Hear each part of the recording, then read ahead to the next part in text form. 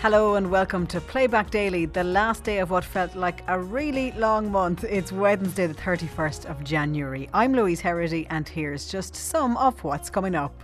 We've all seen it. The stats will tell you 80%, and so far in our experience we haven't yet met a single woman wearing the right bra. And then there's regulations in relation to the length of the beard, straight lines under the cheekbones and an inch above the Adam's apple. So you identify the bits that you can change and the bits that you can't change. And I see people all the time that have many situations. Like sometimes I see people who I know have intolerable stress in their home situation and they don't recognise that their physical symptoms they're coming into me are related to that. Cork GAA have announced that Porky Queeve will be renamed Super Value Porky Queeve. There was controversy over the naming earlier in the month. Reporter Brian O'Connell was speaking to people in Cork to see if they're happy with the name change. And here's his report on Today with Claire Byrne. It's a terrible idea. I think it's very disrespectful to Pádraig O'Keefe.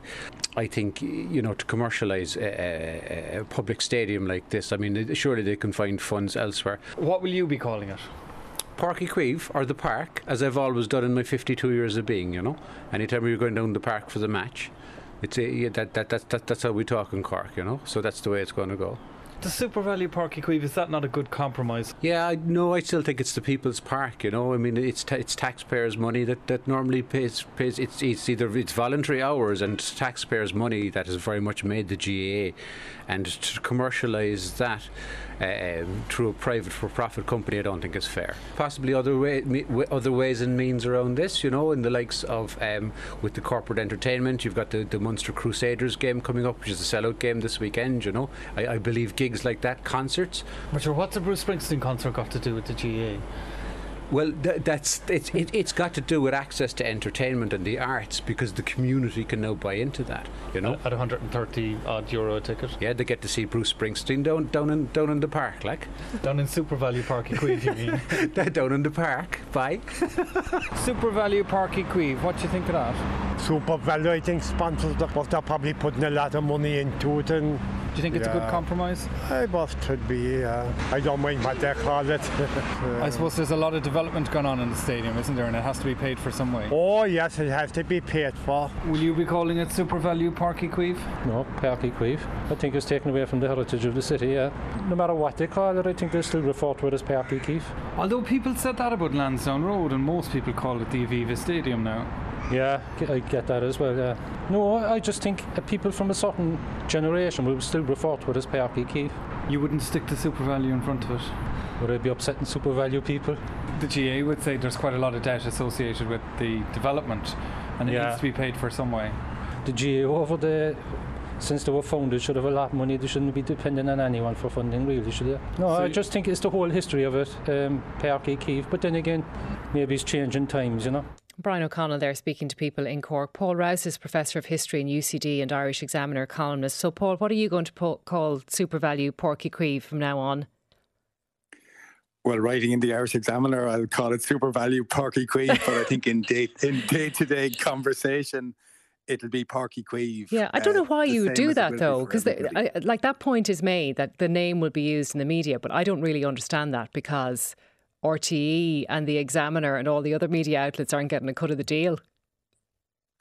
I agree. I can see that, but I think it's respect for the organisation in which it's doing. I mean, if I write officially about Lansdowne Road, I will call it the Aviva Stadium because that's its official title now. So I can see the argument against it. I think in popular speech there is no doubt that people will regard it as Porky Queeve. I know that in Offaly, for example, Glenisk it's now Glenisk O'Connor Park, but I don't know anybody who calls it Glenisk O'Connor Park. They call it O'Connor Park, but everybody knows it's sponsored by Glenisk. Mm-hmm. And of course the reason deals like this need to be done, and in particular this one, there was a debt there at Cork GAA for the rebuild of the stadium at over 30 million, and the CEO said on Morning Ireland the only way they can get rid of that debt is through things like naming rights. I mean, this is a difficult position that they're in. Oh, Cork GAA, this is the real story here. It is a question of how a stadium redevelopment that was to cost 70 million ended up costing the guts of 100 million, including 30 million of state funding. This is the true significant aspect of this story, not really what it should be called. And it is not just limited to Cork, by the way. In Kerry, they're talking about redeveloping Killarney at the cost of more than 70 million. We know that there's a proposal to redevelop Casement Park in Belfast for way, way, way more than that. Similarly, ground redevelopment in everywhere from Waterford to Kildare to Meath and so on. There was a huge outlay either underway or proposed, which is a combination of GA members' money and state money. And there has to be a serious question as to the value of money that is being spent here. Mm-hmm. Well, I suppose if you don't have it or you can't cover it, you shouldn't spend it. It would be the same in any household in the country, right?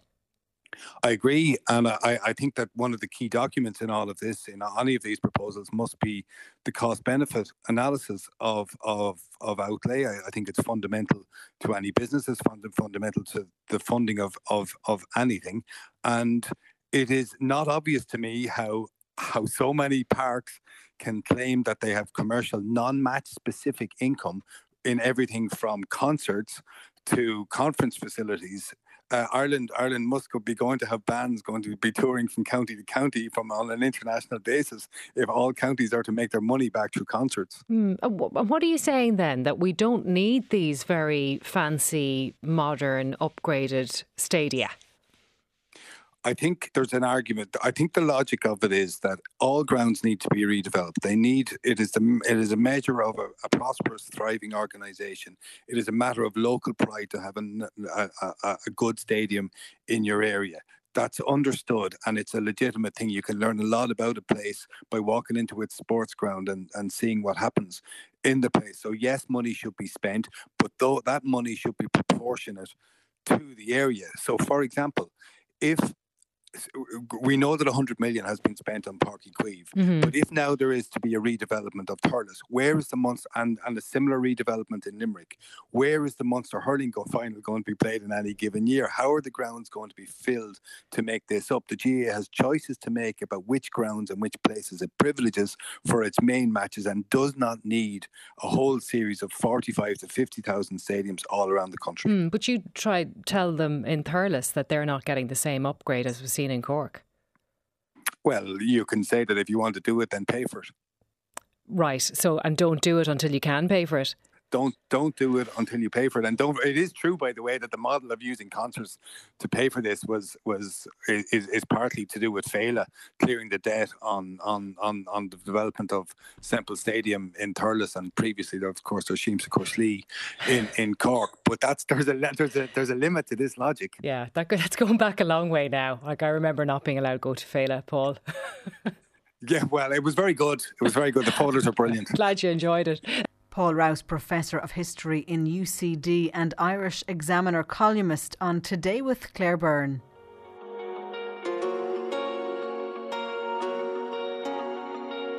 Only about 6% of people with disabilities in Ireland use public transport without assistance. Now a new project in Dublin's Glasnevin aims to change that with a world first, a transport training facility that will help people with disabilities and mobility issues navigate their way through planes, trams, trains and buses. Morning Ireland had the story. Here's Mary Wilson. It's known as the Wayfinding Centre. The building houses parts of a train carriage, a coach bus, a Lewis, a Dublin City bus, even an Airbus plane interior and a full train platform. Niamh Hurvard, who is a disability activist, has been telling Anna Verlarchik about some of the challenges she faces while using public transport. So as a wheelchair user in Ireland, using public transport is quite difficult for me. Especially if I'm travelling on my own without a companion or, someone to help me on and off the public transport with me. So I mostly have an issue with the train because I'm based in Kildare. And so I would travel quite regularly up to Dublin on the train. The train station where I live is unmanned. So there is no one to physically put the ramp down for me. I kind of have to take a risk most days and hope the driver will see me and put the ramp down on the platform for me. Sometimes that just hasn't worked out. And are you able to use the public transport without any assistance? So I actually find it quite difficult to use trains or buses without any assistance to help me up on the ramp and through the bus or train, and then especially on buses because the space allocated for wheelchair users is so small and the passageway is so confined that it can be quite tricky to navigate on my own. And that was Niamh Hurvard there telling our reporter Anna Verlarchik about some of the challenges she faces in her daily commute. Now, to tell us more about the Wayfinding Centre, I'm joined in studio by Chris White, the CEO of Vision Ireland. You're very welcome, Chris. Thanks, Mary. Niamh setting out very clearly there the challenges she faces just trying to get onto the train, access public transport without assistance. How will what you're doing now in Glasnevin in this centre help people like Niamh? Well, I think it's a red letter day for accessibility generally in Ireland by the opening of the Wayfinding Centre. We have 1.2 million people with disabilities in Ireland, according to the CSO. And the Wayfinding Centre is not the panacea. It's not the golden bullet, the silver bullet for solving all those issues. But what it is, it's highlighting and starting to make changes. So it's looking to do 5 clear things. One is to help travel train the population, highlight this should get them confident travelling, because as you said, Mary, only 6% of people with disabilities use public transport. Secondly is actually to disability train the 50,000 people who work in public transport. Nobody is anti-disability who work in public transport. It's just raising awareness, understanding and empathy. Mm-hmm.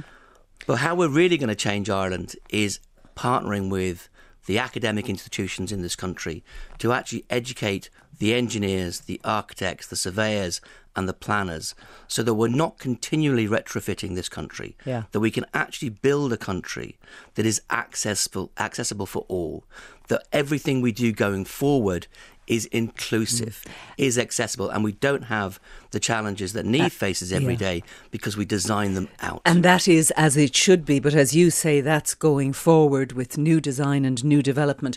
When people come to the Wayfinding Centre, and you've assembled quite an array of equipment here. You have a bit of a Lewis, a bit of a bus, a full train platform. So what happens when somebody with a disability or mobility issue comes in to the Wayfinding Centre? What will you help them to do? So we're blessed with some fantastic mobility experts in Vision Ireland associated with the Wayfinding Centre, and we've developed a leading curriculum which is tailored to the individual needs of the person with a disability, whether that's wheelchair users or vision impaired or hearing loss or other challenges that they have. So we have a tailor-made curriculum that takes them through training, gives them confidence.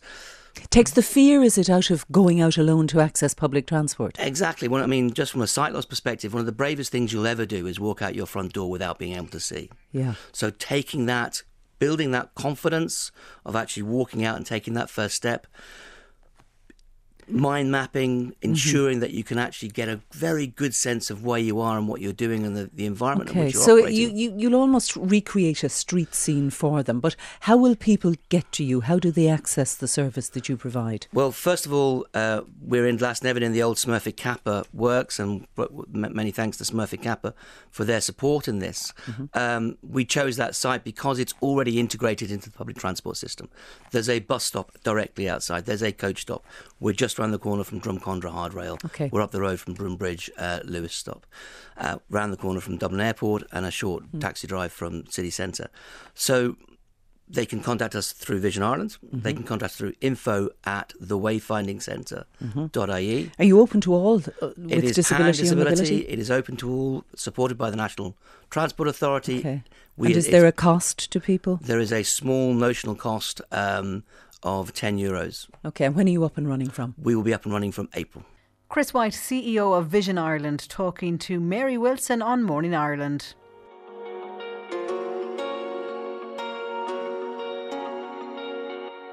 Oliver Callan had the booby physio on the show this morning, and no, it wasn't an episode of Callan's Kicks, but a very interesting guest, Cork physio Siobhan O'Donovan. And you're very welcome back. Now, we promised to talk about boobs, breasts, knockers. Get the schoolyard skitters out of the way, because we're going to talk to Siobhan O'Donovan, who's live in our Cork studio. She's founder of Posture Fitting, former Ireland rugby international as well. Good morning to you, Siobhan O'Donovan. Good morning. And are you known as the booby physio, or is that something that is that a mine they're trying to make me step on? No. I am now known as the booby physio. I'm proudly wearing it across my chest as we speak. Brilliant, very good. So tell us how you are known, or why you're known as the booby physio. So that kind of comes from the fact that in the last 10 years or so, I've been focusing my physio practice on the connection between posture and breasts, and the fact that we as women have an extra load that we have to deal with in terms of resisting gravity. And I've been a physio now for over 30 years and spent a lot of time, working with women and doing work with them to help them to strengthen muscles and to be more mobile and to have less pain, obviously. Yeah. And also because I've worked a lot with athletes as well, to look at the performance side, how you can be better in your sport. And kind of had an epiphany one day when I kind of realised that, we've got actually more weight that we have to deal with in order to keep our torso that bit more upright, and all of the benefits that brings. Since then I created a physiotherapy service which is called Posture Fitting. Yes. And I've been offering that myself in Cork, and then I decided it was too good of a secret to keep down here. Yes, so for sure. I now train other physios and have physios across the country and in England at the moment. Looking at going global, so if there's any physios listening anywhere around the world, please get in touch, because this is something that has made a huge difference to the women and girls that I've worked with and that all my team have worked with. And who is coming into you looking for help, and what are they asking for? Well, to be honest, Oliver, any woman or girl can have this done. So one of the things, I suppose, I came at it from the perspective of seeing my patients who would have come to me when they were injured, when they were in trouble, when they had pain, right, or when something wasn't working well. But it's very much something that we all should learn as girls. And once you have that concept of how to manage your own breast weight, then you're independent, you're empowered to be able to get on with living the best quality of life that you can, and not end up with problems that then cause you to have to go to the doctor, or have to go and see a physio, or have to have massage. And I'm not trying to do any of those people out of work, because obviously I'm one of them. Yeah. But at the same time, I think we have a big onus as healthcare professionals to talk about prevention, and that's always been something that's been in my toolbox. I've always been very keen on helping people to prevent themselves coming back to me with the same problem again, or ideally, if I can access them before that, not having the problem at all. So large breasts particularly, it can be an embarrassing problem for some women, particularly if they want to get involved in sports. They kind of step away from sports in many ways because of it. Yeah, and that's been one of the things that, to be honest, when I started this as a service, we're a very evidence-based profession, so I needed to be able to prove to my colleagues and to my patients, that this was something that was valid and, had a basis behind it that was fundamentally scientific. So I've done a lot of research and a lot of reading into studies and things that have been done, and it's very much opened my eyes to a problem very much hidden in plain sight, but also something that has caused women and girls behavioural changes that may not have necessarily been picked up as being because of their breasts. So, for example, there's a study done in the UK in 2014 of 250 women, and 17% of those women were not active, not adhering to or complying or reaching minimum recommended standards of activity because of their breast weight. Now, that may have been because of pain. It may have been breast pain, or it may have been shoulder or upper back, neck pain, or embarrassment, as you just said, about excessive breast movement. And when women, and this isn't always large breasted, and this is something that I think, it's really important for me to get across. Our breasts are heavy, regardless of whether we are the smallest that we think we are or not. They're still a weight, and they are going to move, and all breasts move, and they move more when we exercise. So if we can minimise the amount of movement then that in itself will encourage people to be more active, because they're not going to be embarrassed and thinking that everybody's looking at them, or just simply being too uncomfortable to move. Yeah. You believe most women are wearing the wrong size bra? I more than believe it, to be honest. I've seen it. We've all seen it. The stats will tell you 80%. And so far in our experience, we haven't yet met a single woman wearing the right bra. Are you serious? Oh, everyone who comes into you? Everyone so far, and they're all always my wearing team. One too small, too big? It varies. It does vary. So there's a technique that has been used in the past, which was used when there was no elastic. Which is now inaccurate, because we now have elastic, and sometimes that is the situation where women will come in and they have the band size is too big, because they may have been somewhere and may have been measured that way, or more often than not, people just haven't been measured or fitted at all, and they are just wearing something. I mean, I literally, before I started to do this, I just went into a department store and I bought something that covered me, at the time I was a PE teacher and I was a physio, or I then went on to become a physio. So I had a bit of background knowledge, but I didn't have any background knowledge about breasts. So I had no concept of the fact that a bra was actually supposed to support me. I just thought it was supposed to cover me. Yeah. And I'm not alone in that. You know, women don't know what they don't know. The difference that it makes when they get the correct size bra. So for us, and I mean, you said this earlier in the introduction, which I was really grateful for the fact that you said, for me, it's more than just the bra. Mm-hmm. So the bra is an external support. And in the same way as, you know, you put any external support onto a structure, that structure is going to be externally supported by it, but it's not necessarily going to be a sustainable situation. So the external support of a bra will absolutely change a person's breast position if it is the correct fit. Mm-hmm. What will then happen is the bra will stretch, because the fabric in the bra will stretch. So then the breast tissue will go into what I like to call dipped headlights again.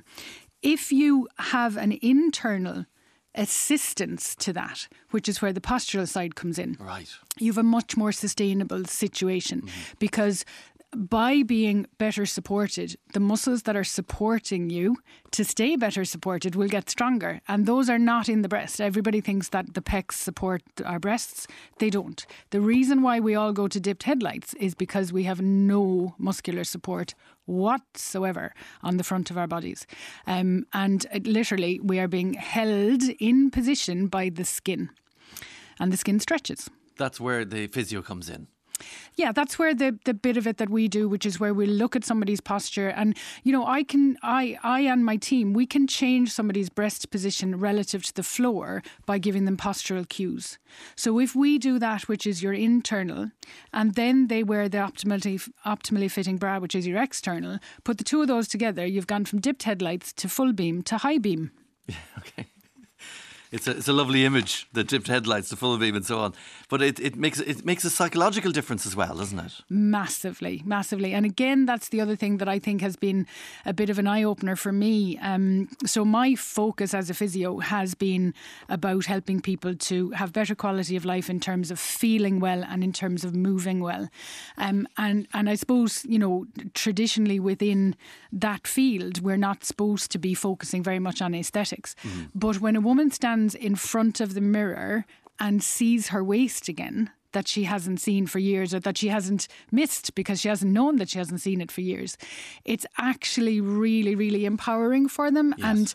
And that was the thing for me when I kind of started this journey first. Physically, I was fine because I was playing rugby at the time, so I wasn't, you know, it was a bit after that, but I wasn't suffering, so I didn't notice a difference in the point of view of pain. But I certainly noticed a difference from a confidence perspective. Really? And I Wow. was a scrum half, so I wasn't short on confidence, to be fair. Yeah. But massive difference. It just makes you feel like you can take on the world. And you know, I talk to my patients about this all the time, and they will see the difference in themselves. They'll kind of, without putting too kind of drastic a point on it, you can see the difference in terms of them giving to gravity and basically being kind of not downtrodden, but looking kind of like the world is on top of them, to literally being like, screw you, gravity, I am ready to take on the world. That's you the just lift give you it to want, me. isn't it? Yeah. And it's literally, I mean, the puns are absolutely endless, but it is uplifting in ways that, you know, it's incredibly empowering, both for us as physios to see that happening to women, but also to the women themselves. Empowering, enlightening, everything. Love it. This person is texting and they say they have an upper back injury from a fracture a few years ago from a car accident. They're bigger boobed, wondering what she can do going forward. Well, you know, the easy answer is to say to get in touch, because I have physios in various different places around the country. Okay. The approach that we are taking is unique. It's unique within physiotherapy, and it's unique within, I suppose, the lingerie world as well, in that we're taking what you could get from a shop and we're taking what you can get from a physio, and we're combining the two of those together.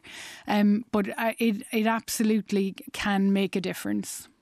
Can you ask the physio, this person, she's 7 months pregnant at the moment. Boobs have gone from 34B to 36C at least. Every support bra I wear gives me a feeling like heartburn. Is there any brand she can recommend that offers support without being restrictive across the chest? So I'm going to answer that question by not answering that question, because I'm going to say the bigger picture here is being fitted correctly. So the B's and C cups are actually really nowhere near as common and as frequent as they appear to be. That's what I was buying. That's because that's what the shops were selling. Yeah. So in the reality, most of us are bigger cups than we realise. And so therefore, if we're not in the right fit, a bra is never going to feel comfortable. I mean, one of my goals, and you know, this has happened, is that women don't even know they're wearing a bra. So if you are one of those people who is desperate to take your bra off and you're constantly fiddling and twisting and pushing this here and lifting the strap and doing something else to it, then it's the wrong fit. It's proper fit, yeah. To go back to your listener's question, rather than me recommend a specific brand, I would say it's more about the fit. And then once you've got your optimal fit, then you have the choice of choosing from brands with the knowledge that you're going to be choosing correctly, as opposed to relying on the brand to get it right for you. Can you ask your physiotherapist if she can help older women get the lift to front beam at least? This is the issue around the menopause, isn't there? That breast sizes actually increase. Yeah, very often. I mean, it's very individual. So for some people, they don't increase, but very often they do. And also sometimes if women start on HRT, that can also, obviously because it's hormonal, that can affect breast size as well. And yes, again, you know, I keep coming back to, it's about having the knowledge. It's about having the awareness. It's about knowing what to do. And absolutely, yes, you can be, it works for all ages, all life stages. And that would be a real boost, wouldn't it? What should be worn for aqua aerobics? I've noticed my breast starting to sag. And that's a great question, because one of the areas that really hasn't been catered for very well is swimwear. And there you can now get swimwear that is cup focused, in that, you know, it is a cup size as opposed to small, medium, large, extra large. Yeah. So you can go into a lingerie store and buy cup size swimwear, which is definitely better than the options that we had before, which was literally just a piece of material just compressing us. From the point of view of performance sportswear, I think our swimwear is still an area that could be improved upon, but there is a little bit of an awareness starting with that now. I would, you know, I have, in the absence of anything better, I have suggested to people to wear a well-fitting sports bra underneath their swimsuit. Obviously, that then is going to affect the life of the sports bra, because it's not expecting to be in a chlorinated environment or to be in a salt environment if you're brave enough to be out in the sea. Yeah. So, yeah, I mean, that would be a recommendation that I make to people when there is no other option. Yeah. So it's about making the best. Physiotherapist Siobhan O'Donovan on the Oliver Callan Show this morning.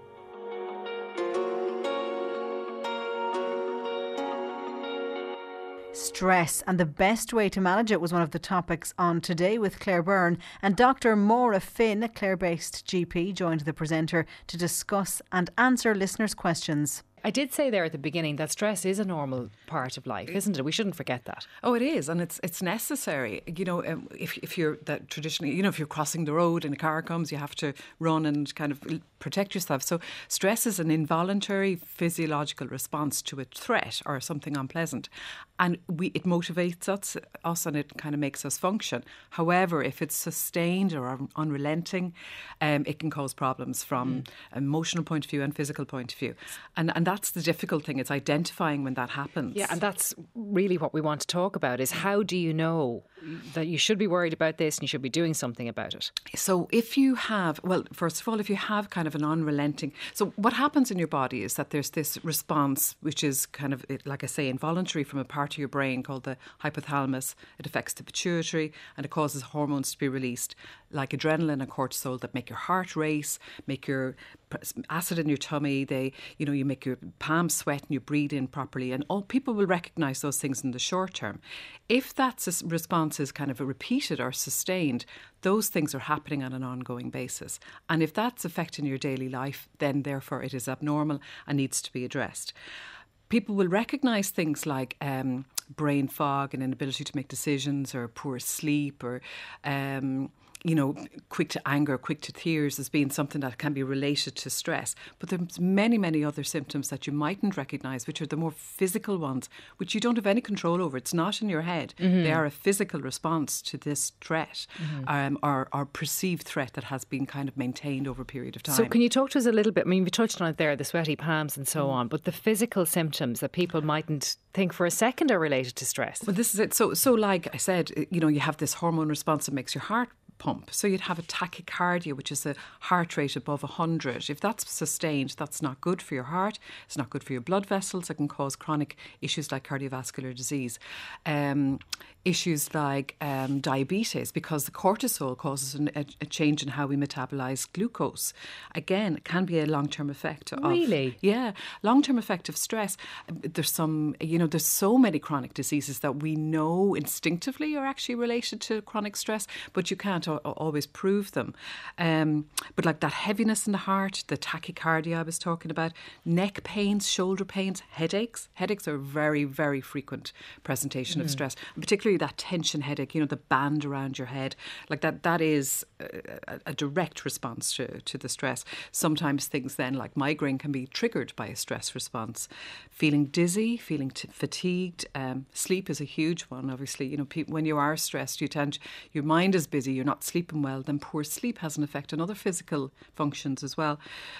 Heartburn is a really common one. Sexual dysfunction is very common relation to stress as well. So just these huge amount of physical symptoms that people will often present with, and they won't have recognised that it may be because of their underlying stressful situation. So it can affect just about everything and anything. Absolutely, yeah. Sometimes when we talk about these issues, or say, for example, we might be doing a piece on exercise in here and we'll have an expert in who'll say you must get your exercise. We'll get messages from people saying, I don't have time.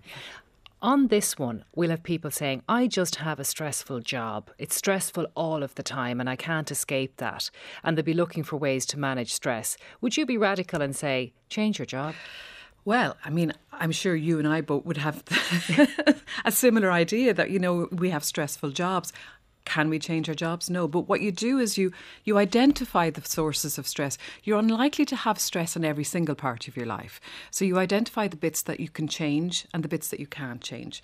And I see people all the time that have many situations. Like sometimes I see people who I know have intolerable stress in their home situation, and they don't recognise that their physical symptoms they're coming into me are related to that. So what I have to do is help kind of guide them into a situation where, let's break it down. What's happening? Is this work? Is this home? Is this the commute? Is it family? Is it illness? Is it, financial strain? All the things that we all kind of struggle with. And you fix the things you can. You can't fix everything. So you have to identify the things that are actually kind of manageable. If somebody's in a situation, and toxic work environments are something I see very, very frequently, and people come into me about them, and not always looking for certs or anything. They're not even recognising that that's their source of stress. But if that is a major problem, they have to kind of look at it through kind of going to HR, talking to their employer, looking at different ways of managing their time. Do they have an equal kind of, the home situation, is that balanced in a better way? Women often take on the massive kind of homework, situation and the emotional burden around that. That's all in an ideal world. None of us do this perfectly, and all of us have to recognise that we have stress in our lives. But to recognise when it becomes toxic is really important, but also to recognise that, okay, it's inevitable to a certain extent, and make time for you, even if it's only 15 minutes a day. Like I am the first one to tell people to go and exercise and do yoga and stuff, and I can't remember the last time I did it myself. Right, do as I say. Yeah, I know. But I will go out and walk the dog, and, I will kind of, that 10 minutes when you come in the door from work is really important, that maybe you're not overwhelmed with everything you have to do if you can have a few minutes to yourself. You just need to kind of build in techniques into your day so that you can manage it.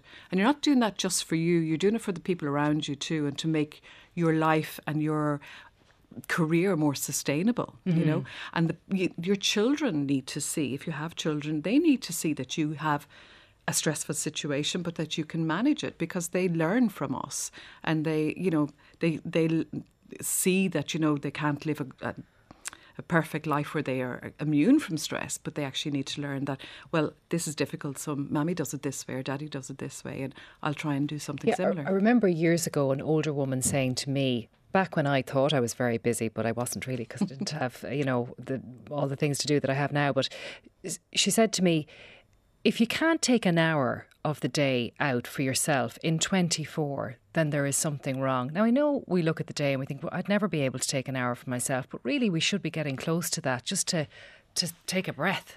Absolutely, and that's really powerful. But the problem I sometimes see, particularly with mothers, is that hour can be at like 11 o'clock at night. Oh, I know. Yeah. When they should be. It's because everything's done. You're taking from Peter then to pay Paul. Exactly. So you do need to have good sleep as well to help you function properly. So when people are coming into you, I mean, you've mentioned a lot, working mothers maybe taking the burden, and that can be a problem. Is that typical of the scenario when people come to you and say, I'm having these issues and I don't know what it is, and you can immediately see it's stress related? I often see it straight away, but we sometimes, it's a really difficult situation for both the medics and the patients. You sometimes need to go through if somebody presents with a heaviness in their chest, you don't go, that's stress, I'll talk to you about it. You investigate it and you make sure there's no other underlying physical cause. And that may seem like it's kind of medicalising an issue, but you need to do that to reassure them and yourself, because it's difficult to untangle all the different symptoms associated with stress and other physical illnesses. But once you actually acknowledge it as stress, that's when the hard work really begins, because then they have to go back and actually really reevaluate their lives. And frequently it's back to looking at things from start from scratch again and see how you can manage your daily life. Okay, I have some questions coming in for you. I'm wondering how to help a 6th-year student deal with stress. He's finding everything overwhelming right now, to the extent that it's paralysing him and he can't do the things that he needs to do. That's really difficult. And again, it's back to basics with that poor person, because, 6th year, he's obviously under stress with the exams. There may be other stuff that's going on too.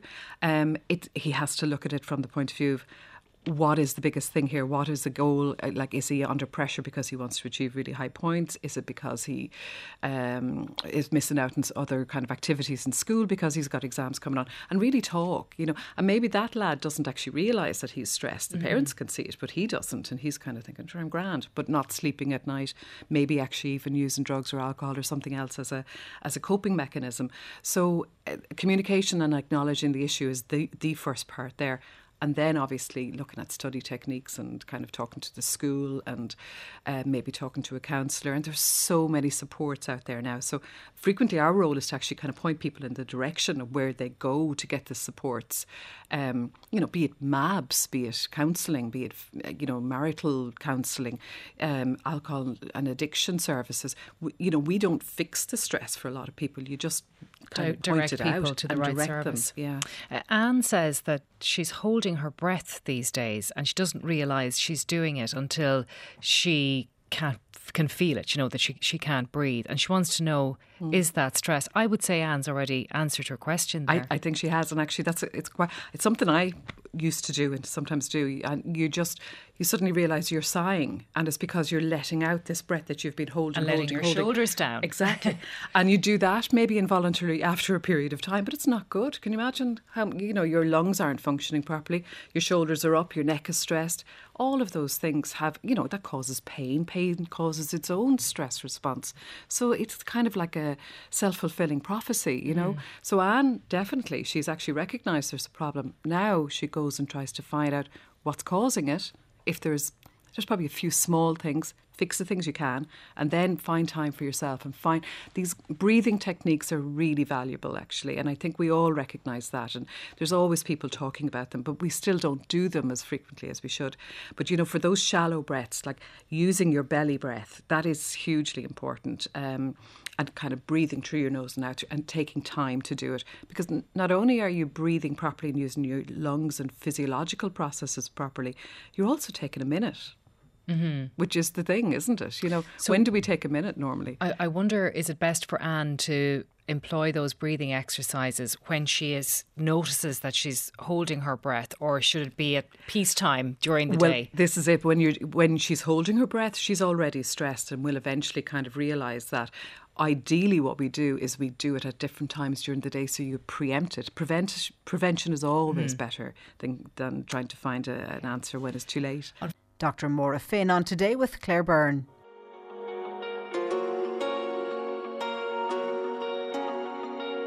New rules around the wearing of beards, jewellery, makeup and nail polish comes into effect for members of the Defence Forces tomorrow.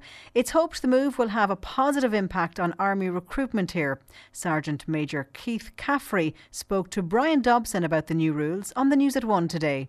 When the Commission on Defence Forces report came out, one of the recommendations was that we reviewed our personal appearance standards, or grooming standards is what it's titled as. I was tasked last year to review the standards, and a group of senior NCOs came together and we analysed what was there, looked at best practice internationally and nationally, and then considered recommendations to be made going forward to the General Staff, which is now the Defence Board.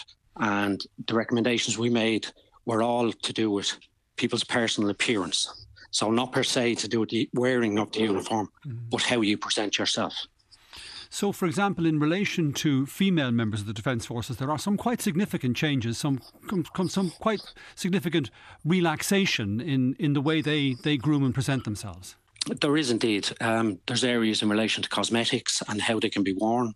For example, tanning products or nail varnish and other makeup products. But there's also amendments in relation to how female personnel can wear their hairstyles. So previously you would have had to wear it in a bun with a net securing it, or you had short hair. We tried to be as progressive as possible with health and safety and operational effectiveness in mind. So what we did was we broke down into different categories of operations and training, induction training and routine taskings. So now females can have up to 6 different ways to wear their hairstyles. I'm also looking in relation to cosmetics. They may wear cosmetics applied conservatively. That's sort of in the eye of the beholder or the person who's applying it, isn't it? It is, and common sense prevails. What's throughout the whole document is whether it's nail varnish, earrings, how you wear your hair, nothing should detract from the uniform.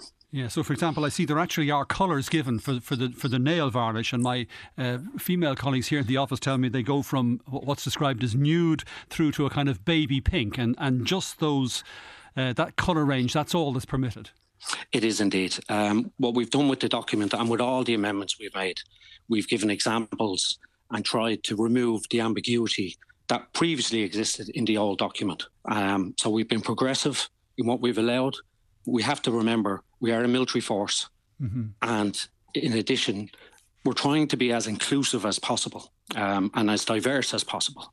But we do have to respect the uniform that we wear and make sure anything we do complements the uniform. And in relation to the men, there's one big change, which is that beards, the wearing of a beard may be permitted, but a soldier has to, or a member of the forces has to get permission for that. Yes, absolutely. So previously, certain units would have been allowed to wear beards for operational reasons.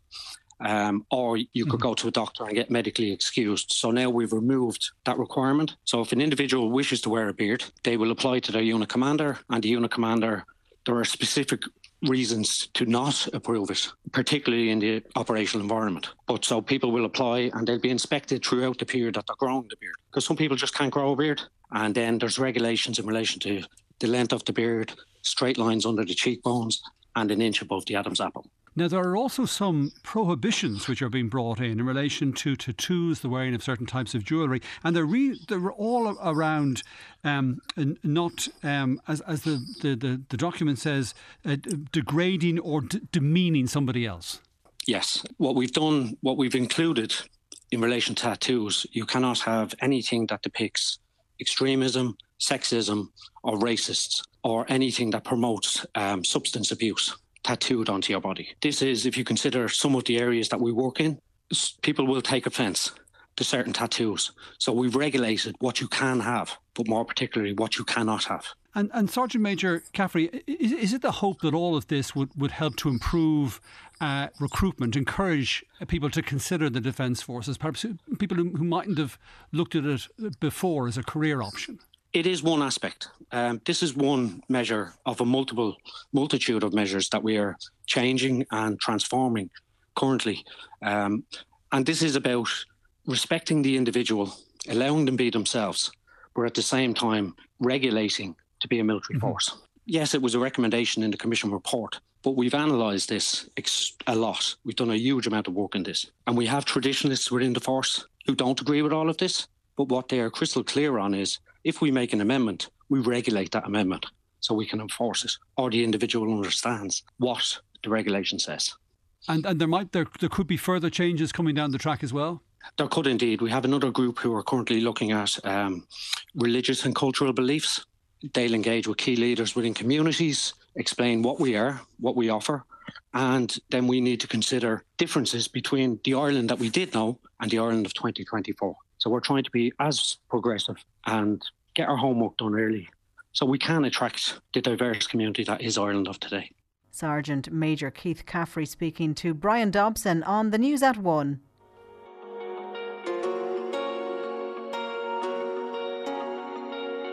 Finally today, bilingual comedian Anya Gallagher was on the Oliver Callan show to share her scale. Whenever people hear that I do kind of bilingual comedy or I'm trying to advertise it, they're like, oh no, but I wouldn't understand a word. No, I couldn't do that. That's not for me. So obviously they're the exact people I'm trying to get in. How do you relax people then at the start of the show? What's the start of your gig like? I tell stories, like you mentioned the Goldfania there at the start. Yes. So, and people always assume that I'm from a native speaking background and that I'm fluent myself, but I've just learned it in school like the average person and learned it the hard way. And with the Goldfania in particular, so it's, if anyone doesn't realise, it's the little pin you get to say that you're fluent. You wear it around and then you can talk to other people who have There's a silver. There's a silver and a bronze as well. So is there a bronze? Yeah. So if you're learning, it's bronze or silver or gold once you're fluent. But one thing I did to learn Irish was I played Gaelic football with an Irish-speaking team, which was a great opportunity to immerse myself in Irish. Mm-hmm. But I was terrified for my whole experience, and it was really a very transformative. It took a lot of years for me to become comfortable with Irish. And there was one time we were at a dinner dance, and after I'd been sitting at the table with 8 of them, and I just had to nod and hope for the whole conversation, hope that no one would ask me a question because I could not understand anything that was going on. I was sitting there at the end, one of the guys came up to me, he's like, are you all right? I was like, no, I've been here for 2 years and I still can't speak Irish. And he goes, and we were speaking in Irish. He's like, nach bhfuil tú an gachra the raw. Like, are you able to say everything you want to say? Mm-hmm. I was like, I suppose so. Agus nach bhfuil tú an gachra the hiskent. Can't you understand everything? Like when it's one-on-one. And I said, I suppose so. And then at the time he was wearing his Goldfania. Right. And he gave it to me. Yeah, he took it off and he gave it to me. And it was a real moment for me to be like, oh, maybe my Irish is better than I thought it was. But then the problem with that, 2 weeks later I was going to Áras an Uachtaráin and to meet Michael D. Higgins. I thought it would be a great idea to wear the Goldfania. The problem with doing that is Michael D. Higgins saw it. Yeah. And obviously he spoke to me in Irish, and then I didn't understand a word he said. It was the most embarrassing encounter I've ever had. So to answer your question, Oliver, what did you do? I'm just curious. I looked away in shame. It was so awful. He said something, something beautiful, and I was like, I actually do remember, and this is humiliating. I said, "Oh, well, Tommy, like I'm making an effort." He just looked at me. You're getting like, embarrassed even right now. I know it is actually traumatic. But so were you dismissed then? And he did. He moved on. He moved on to the next person. Yeah. But anyway, this is you asking me how I relax people in my shows. I tell my own stories of love, like the embarrassing situations that I've been through. Also the things that have been very exciting for me to give me confidence. But I think sharing those personal stories help people and to disarm them, to let them know that I'm not perfect and we're just here to have a good time. You need confidence to do comedy anyway, live on stage. But the guerrilla tactics you're talking about are... You brought it to a different level.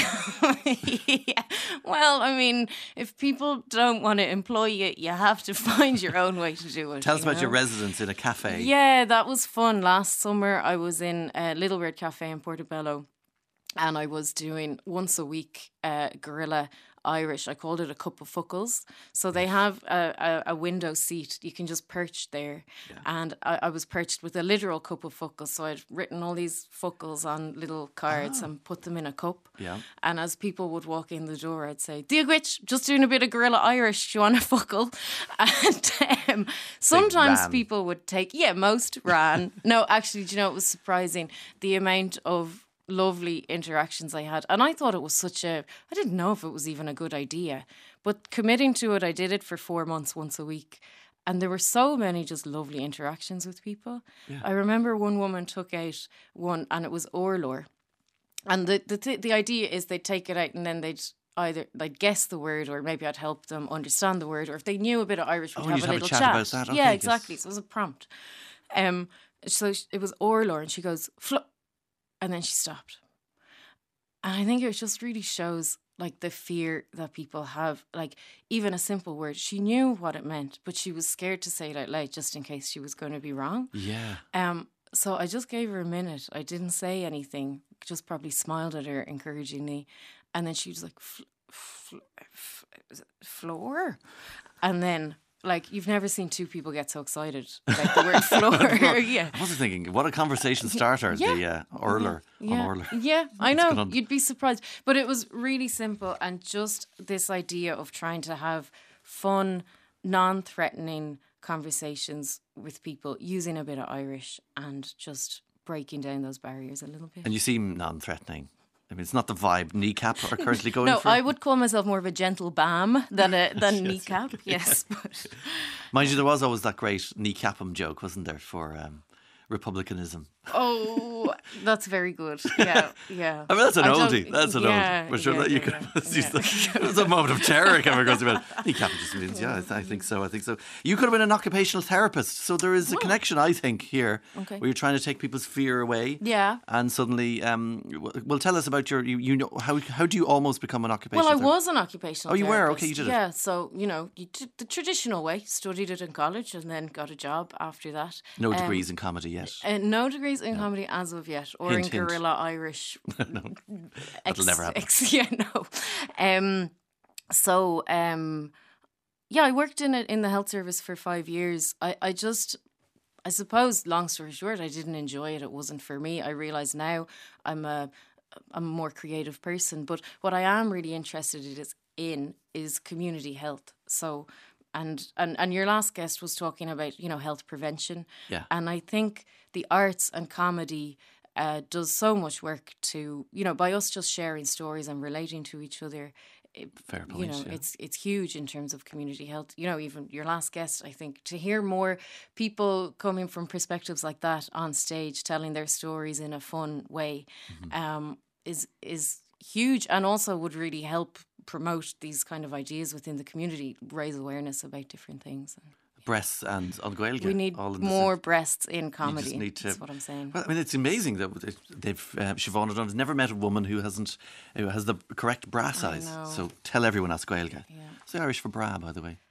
bra all. I don't know. Bra Don't ask me. I don't know. Oh God, we should have checked. Because lovely things. Someone upstairs was saying that their child was asking, "What does fetch mean?" And automatically thought, "Oh, the child has now discovered Mean Girl somewhere on the radio, but was actually talking about fake." Oh. So stop trying to make fake a thing. There's Yeah. something there you could develop. Okay, Let's do it now on air. You sound like my dad giving me tips. Oh, really? Does he give you? No, I mean people are always. Have you used any of them? Look, I mean, tips are not welcome. Do not text. Answer is it has to be personal. I do believe comedy has to be your own personal observations and stories. You must have a Donegal connection. Yes, I presume that's why. Yes, Anya, which is Anya in some parts of the country. Exactly, but it's the Donegal dialect. Yeah, it's kind of a prettier way, actually, isn't it? Is that how Anya became Anya because she was from Donegal? I believe she's Ethna, and then she went the phonetical way with that. But it would be a good assumption, and perhaps, yeah. I think it is pretty, but it's unusual. It's exotic, I suppose. If Anya was the unusual one, we'd think that was nicer, maybe. It's kind of offbeat comedy. My style, yeah. Is that because you think Irish is somewhat offbeat? We treat it like that often, don't we? It's not that mainstream. It's becoming mainstream. It's when it's at the Oscars, I suppose. It doesn't get any more mainstream. That's fair. That's actually a fair point. It's having a moment, though, isn't it? It's definitely having a moment. Yeah. And quite a long one. So a long one, which is exciting. Yeah. I think, certainly Paul Mescal's speech on the BAFTA red carpet last year was a huge eye opener, I think, for the nation of how excited we all, there's so much energy for Irish, for sure. Despite having foundation level junior cert Irish. Yeah, but I think even Brendan Gleeson has beautiful fluent Irish, and people barely noticed that he'd spoken Irish at the Oscars. But what I'm trying, Paul Mescal was at the BAFTAs, in fact, wasn't it? It was the BAFTAs, yeah. It was the BAFTAs, yeah. But I mean, even if it's foundation level junior cert Irish that you have, I think my argument is you actually do probably know a lot more than you expect yourself to. Yeah. And it can be accessible for us all. I can't think of anything better than comedy as a way to kind of loosen us up and think about it and get into the swing of it. Tell us about your interest. You're not just interested in Irish because we said you're dork. Yeah. You're also into STEM subjects as well. Well, I worked with a company called Bright Club that train researchers to do comedy and talk about their work. So I love learning about anything, really. Birds or bugs or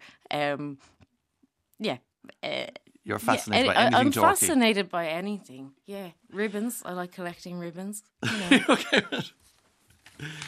Just ribbons in general. Do you wear ribbons. Them? No, do you use them? I collect a lot of them, and then I think I better kick this habit because I don't know what to do with any of these ribbons. You're just figuring things out, just gently. It's called For the Love of Milshawn. It's going to be in the Smock Alley Theatre in Dublin on the 16th of March, That's so around Lá Éile Fádric. And you're going on a national tour, Dublin, Kilkenny and Galway across March and April. We wish you... Comedian Anya Gallagher on The Oliver Callan Show. And that's all we have time for on this edition of Playback Daily. So from me, Louise Herity, thanks for listening and take care.